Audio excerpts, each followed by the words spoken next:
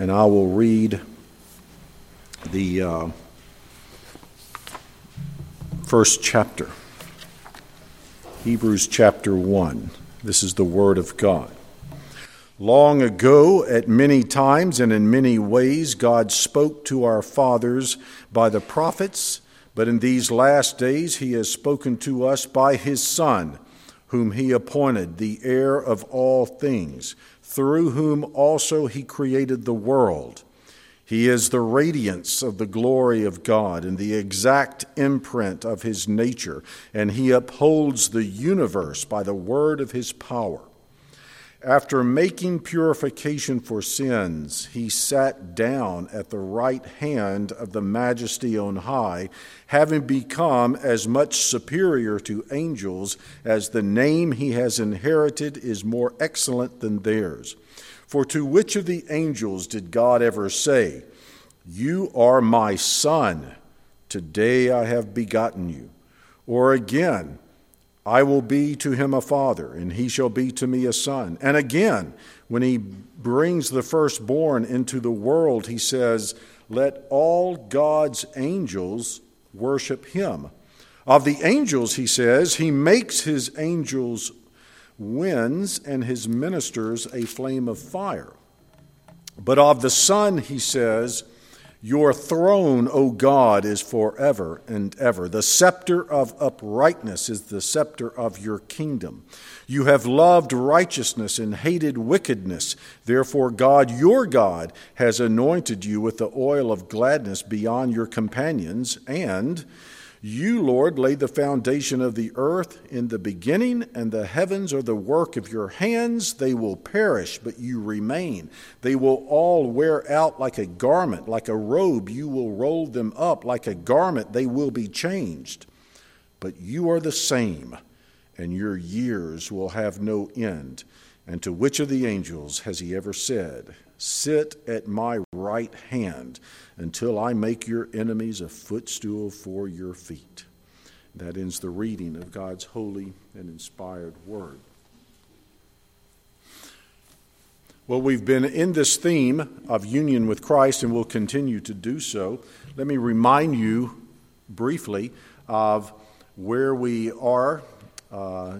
Calvin is particularly helpful in this. Speaking of justification by faith in his Institutes, he says, "I acknowledge that we are devoid of this incomparable gift," that is the gift of righteousness, the gift of justification. We're devoid of it until Christ becomes ours. Therefore, to that union of the head and members, the residence of Christ in our hearts, in fine, the mystical union, we assign, this is Calvin's word, we assign the highest rank. He's saying we assign the highest rank to this biblical teaching.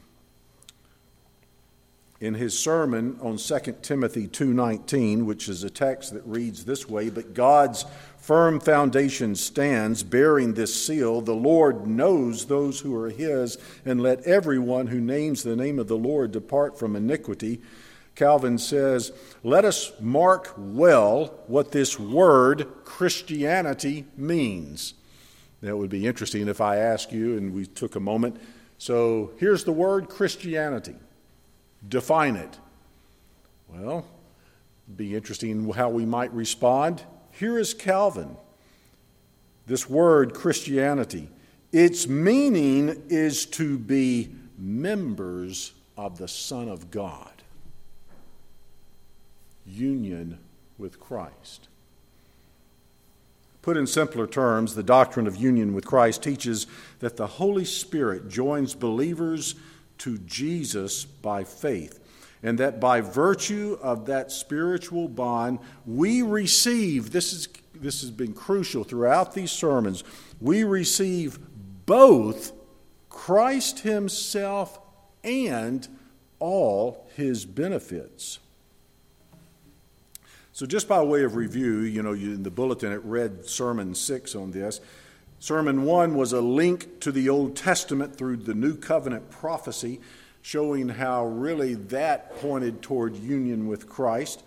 Elder Harmon had Sermon 2 with a definition and description speaking of union with Christ. In the third sermon, we looked at some insufficient understandings of the Christian life, then the plainly taught fact of union with the real Jesus that is so intimate that he says he dwells within us. The fourth one, in these last three, counting this one, in the fourth one I called it a practical application. In other words, we answered a question. Union with Christ enables us to answer the question that's as relevant in the year, 2,000 years ago as it is now in 2019. Who am I? It's the question of identity. And we answer, we are a man, we're a woman in Christ. The fifth sermon was another practical application, answering a question, what am I here for? Well, this is a question of purpose. And so if my identity is that of a person united to the Lord Jesus Christ, then certainly we can say my purpose is to be like Christ. And we spoke about that and the possibility of seeing real progress in holiness and sanctification. And now tonight, it answers a third question from the bulletin. You saw it, what can I hope for? This is a question of destiny. Where am I heading? Where am I going? Where is home?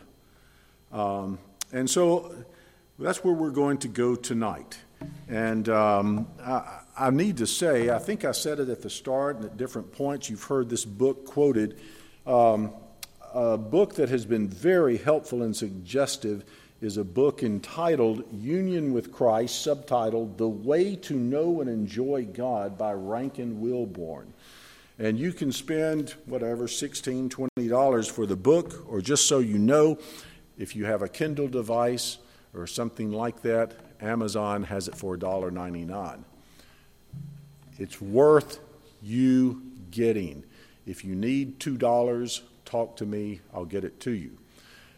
I'm very serious. One recognized person says, this is simply the best book for lay people on this subject, because it's not easy to understand. It's not a perfect book. He doesn't deal well with the corporate aspects that the Bible teaches on union with Christ. And just so you know the future of things, our elder, John Sundet, is going to address that side of this doctrine. We won't be meeting next Sunday night because of shepherding groups, but in a couple of weeks he will begin to address that subject. But for tonight then, we address this issue. How does this biblical doctrine of union with Christ tell me where I'm going? Where am I heading? Where is home? What is my destiny? And maybe we ask the question, where is Jesus now? Where is Jesus now? And you might tend to think, well, now, Bill, you just said that the Scripture talks about him dwelling in the hearts of believers by faith, Ephesians chapter 3. And that's true. That is true. But the reason we read from Hebrews chapter 1 is that it gives an answer to this question. In Hebrews 1, 3 and 4, it says again, I read, He is the radiance of the glory of God and the exact imprint of His nature, and He upholds the universe by the word of His power. After making purification for sins, here it comes. He sat down at the right hand of the Majesty on high. And so there is an answer to where Jesus is today. We confess today through the Apostles' Creed that Jesus ascended into heaven. One person has said that the ascension of Jesus is not often seen to be a critical part of our faith. It's often ignored, it seems. My guess is that you don't always think about Jesus' ascension and enthronement as helping you change dirty diapers or drive the proper speed limit, do whatever your normal daily tasks are. And yet I hope tonight we'll see that it is very, very applicable to our lives today. He ascended, the Apostles' Creed said, he ascended into heaven and is seated at the right hand of God the Father Almighty, at God's right hand. Christ's resurrection and his ascension and enthronement means that Jesus' physical body is alive somewhere in the universe at this very moment. Because I don't know where it is, we cannot see it, does not mean it isn't true. It is precisely true. Because he is God, Jesus is spiritually present everywhere. We understand that. But because he is man, Jesus is physically present right now in heaven. His risen body is in heaven at the right hand of God, very much alive. So let's see if that helps us, because remember, the bigger thing is we've talked about we are united to Christ, to Jesus the Christ. So, where is Jesus now? He is in heaven. Second main point. What's he doing there?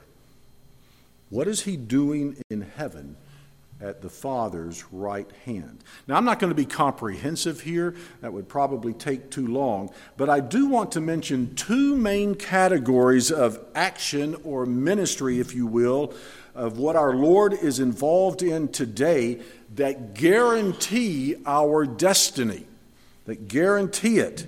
One, the very first one, is he is king.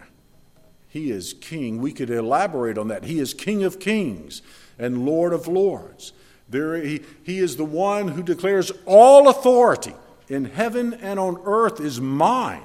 He sits at his Father's right hand. And let's see this in the text. I've already pointed out what is read in verses 3 and 4, but if we look at verse 8 of Hebrews chapter 1, it says, of the Son, he says, your throne, O God.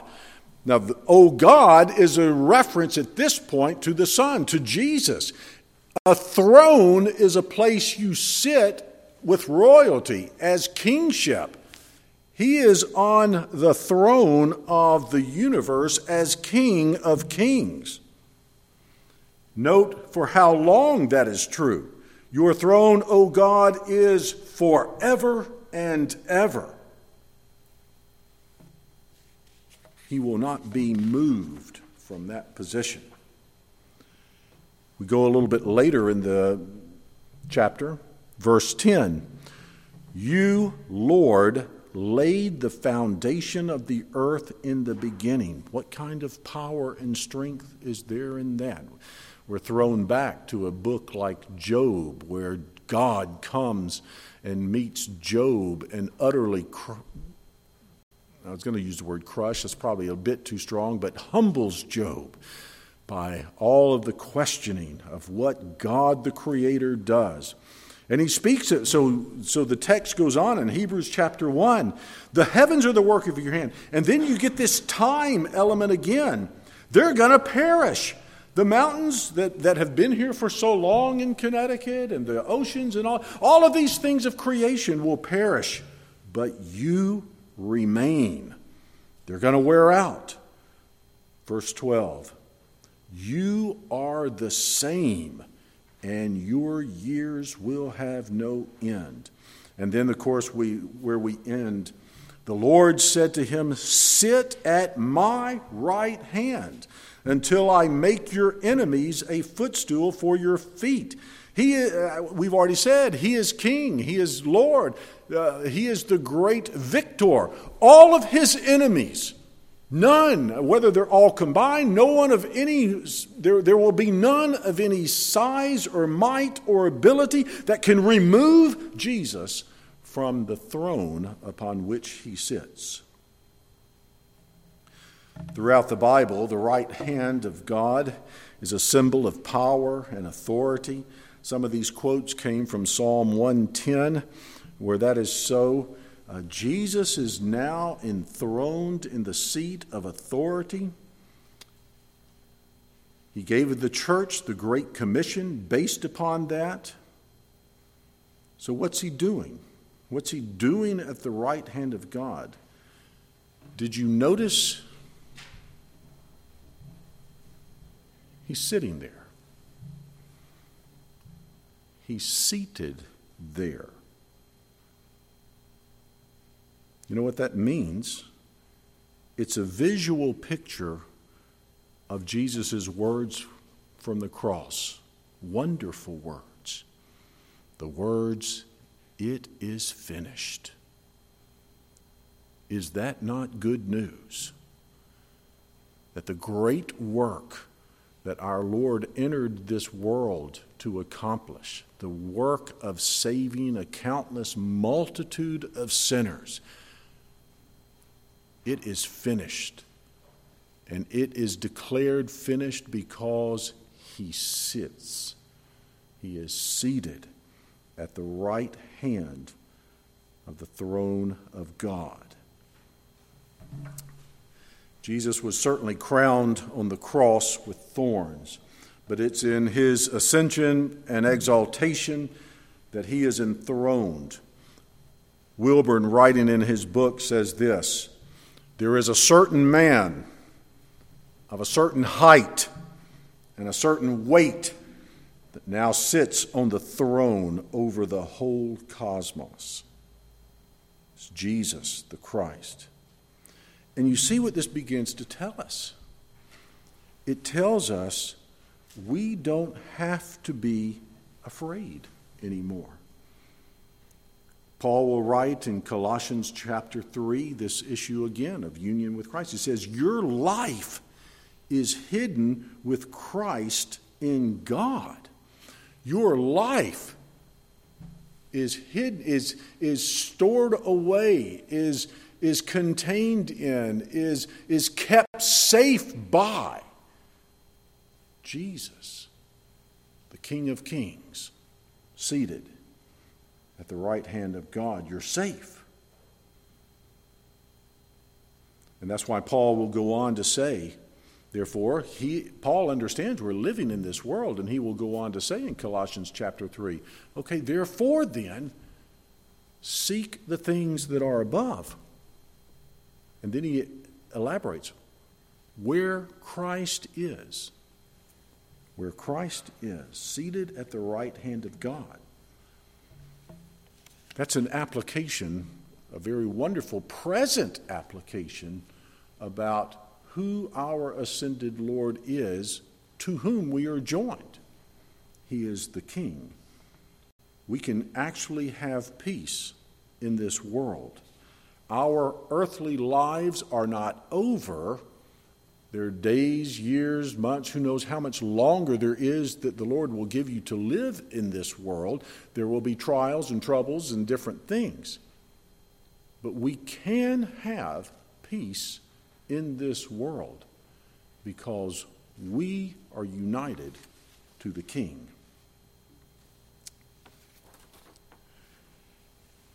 Our lives here are not over, but his work is finished. Another application that is here in knowing this, consider the history of the early church, what is recorded for us either in the New Testament or in those early years. They were willing to die because they knew who the real king was. It was a world under Roman rule. The Romans wanted them to worship the Caesar, to bow, to offer incense, to call him Lord, and they wouldn't do it. And so some were stoned, and some were eaten by animals, and some were crucified, and some were tortured, and this. But they had a king worth dying for. They had a king that was worth saving, that was worthy. Matter of fact, it's interesting how the Lord brings some things together. Just in the linking where I am right now in the sermon with what we just prayed about about people in our congregation beginning to feel the tension between a secular society and culture that wants to press us down and to make us submit, to make us live a certain way, or to say certain things that would betray the true king in order to go along and get along. What are we going to do? We have a king who is worthy of serving, a king worthy even to die for. You know, our larger catechism has some wonderful questions concerning these things. One of them is, how does Christ execute the office of a king? Question 45 in the larger catechism. And it begins a certain answer. He executes the office of a king in calling out of the world a people to himself, talking about the establishment of the church and such, that he corrects us for our sins, preserving and supports us under all our temptations and sufferings. And then he says, restraining and overcoming all our enemies and powerfully ordering all things for his glory and our good, and also in taking vengeance on the rest who know not God and obey not the gospel.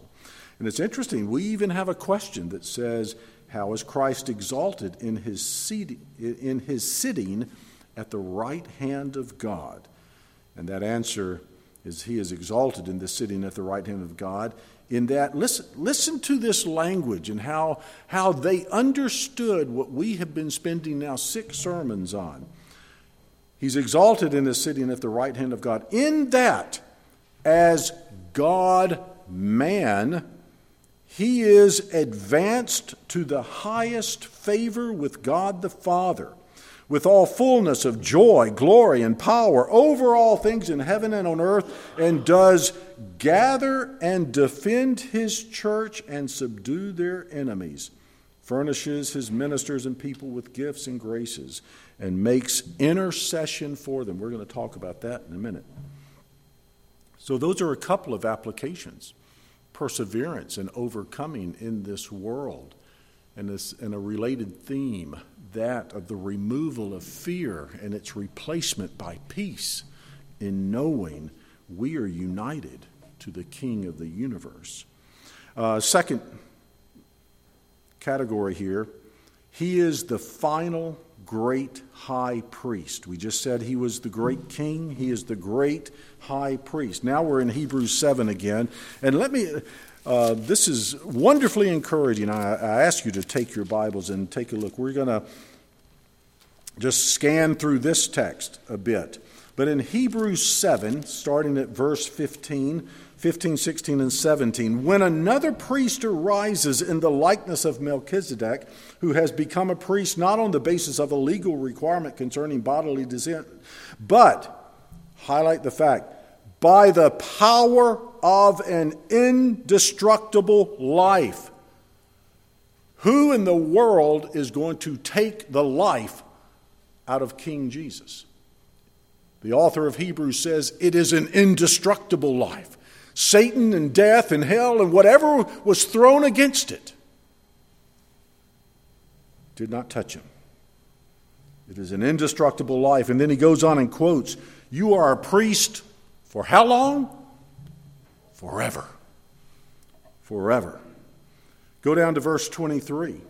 The former priests were many in number, because they were prevented by death from continuing in office. But he holds his priesthood for how long? Permanently. Because why? He continues forever. What kind of ability does he have? Consequently, he is able to save meagerly, minorly? No, save to the uttermost those who draw near to God through him. Why? Because he always lives. It's an indestructible life. It is a permanent situation that King Priest Jesus sits on the throne of the universe having said, because it was so, it is finished. Hebrews 7, picking up at verse 27. He has no need, like those high priests, to offer sacrifices daily, first for his own sins, then for those of the people, since he did this once for all. It is finished. The law appoints men in their weakness as high priest, but the word of the oath, which came later than the law, appoints a son who has been made perfect forever. What kind of priest do you want? How about a perfect, eternal one who is able to save to the oath? And then I read into chapter 8 just to continue, because he says, now the point in what we're saying, I figured we may as well read the point. Now the point in what we are saying is this: we have such a high... Did you pick up on the verb tense? What tense is the verb have? Present tense.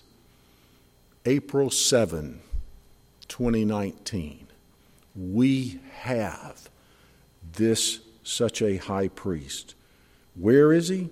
He is seated at the right hand of the throne of the majesty in heaven, in the true tabernacle, the true tent. Jesus stood in our place 2,000 years ago on that cross. Jesus sits now, you might say, so to speak, in our place now and forever. This means that God's benevolence and goodness and kindness toward you is as sure as Christ being fixed at God's right hand. He will not be moved. He's there as a sympathetic high priest. The author of Hebrews brings that out in Hebrews 4:15. He's been tempted in every way. What a wonderful thing, isn't it, Will, when you preach on the temptation of Christ and his absolute victory over Satan. And then we come tonight, and what kind of priest can we pray to? One who has been tempted in every way as we are and did not sin. That's the kind of priest we have and need to have. And I love the answer to question 55 of the larger catechism. How does Christ make intercession? Because that's what he does, particularly as priest. By the way, this is confirmed also with Paul in Romans 8:29. But listen to the answer. Christ makes intercession. How does he do so? By his appearing. Once again, the clarity with which they understood this. By his appearing, not just in heaven, but by his appearing in our nature. Continually. That's their word for permanence. Before the Father in heaven.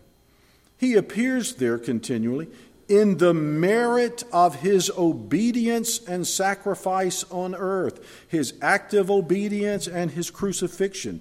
What is he doing? It says, declaring his will. That is, declaring to his Father to have it, the merit of his obedience, to have it applied to all believers.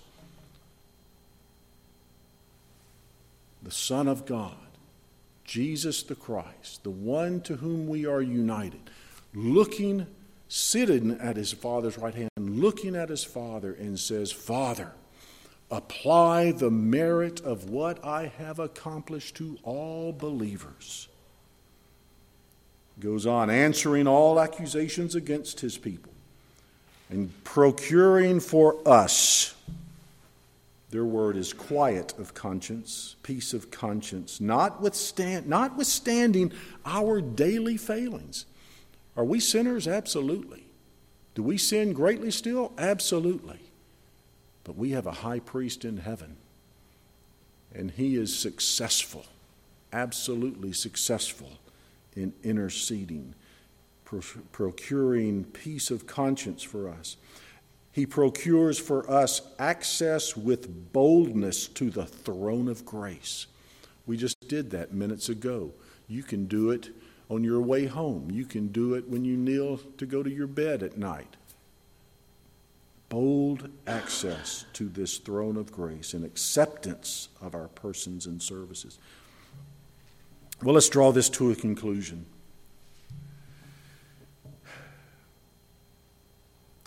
Why does union with Christ give us such hope on the journey? In other words, and by the way, let me make this clear. Maybe I haven't said this as clearly as I ought to now that I think about it. So what's the answer to the question? What is our absolutely sure destiny as a child of God? Heaven, right? The presence of God. Fellowship with the Lord Jesus Christ, who is seated on the throne. It is an unbreakable union. We will get there. He will ensure that. He does that. He has never failed yet in bringing his people to be with him.